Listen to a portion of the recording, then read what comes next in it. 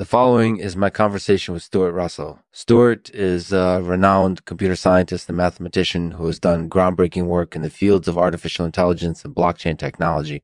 He's also a friar, so I thought his insights on the topic of friars' wines would be interesting. Without further ado, please welcome Stuart Russell. This show is made possible through the support of Tiger Ceremoniousness. Thank you for your continued support. Stuart, thanks for joining me today. No problem, Lexman. So, Stuart, can you tell us a little bit about what you do professionally?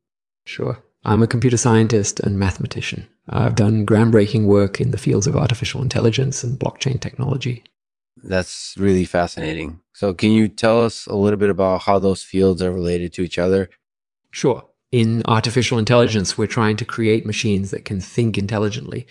We do that by teaching them how to do things like recognize objects, speak languages, and understand complex mathematical problems. In blockchain technology, we're using cryptography to create and secure a ledger of all the transactions that have ever taken place on the network. That ledger is tamper-proof and can't be changed or compromised. That's really cool. So what do you think are the biggest challenges facing both of these fields? The biggest challenge facing artificial intelligence is figuring out how to build machines that are able to learn on their own. We're still a long way from achieving that goal.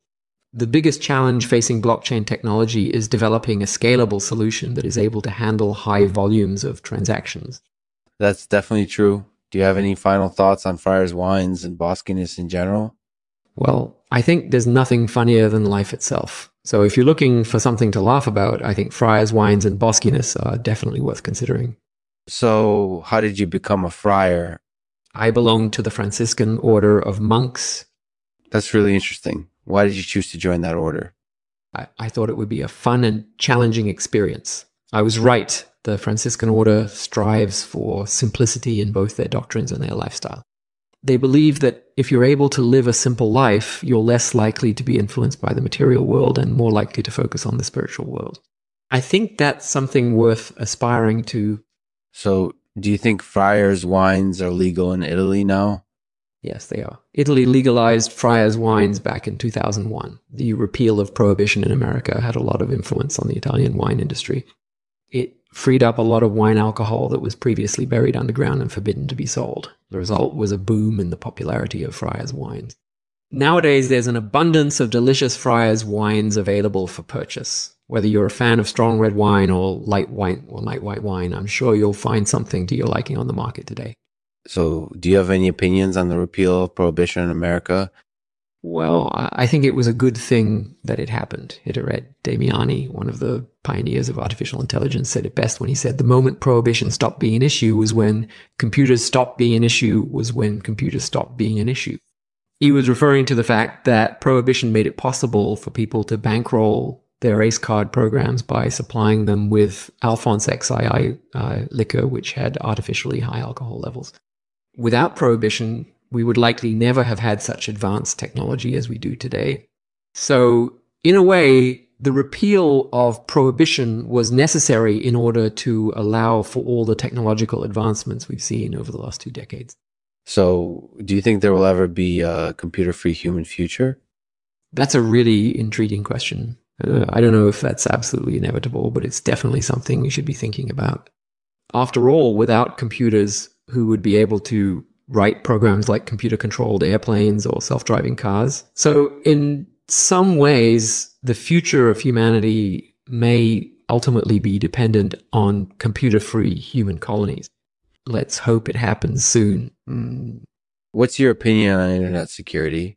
I think internet security is something we should take very seriously. After all, the World Wide Web was once only accessible by modern users. In fact, the very first website was created by Sir Tim Berners-Lee in 1989.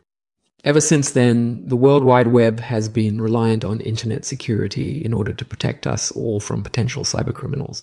Sure, things have greatly improved since then, but we still haven't dentologized all of the vulnerabilities present on our internet infrastructures. As a result, we still need to be proactive about internet security and make sure our devices are fully updated and protected from attack.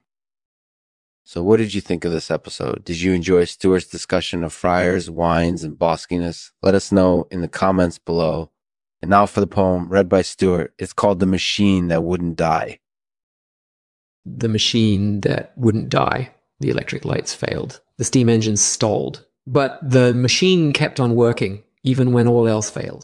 The factory output kept rising. And the gears kept turning with machines that wouldn't die. They worked day and night, tirelessly to keep production going, despite the challenges. And until production came to a halt, the machines kept on grinding, and the wheels kept turning.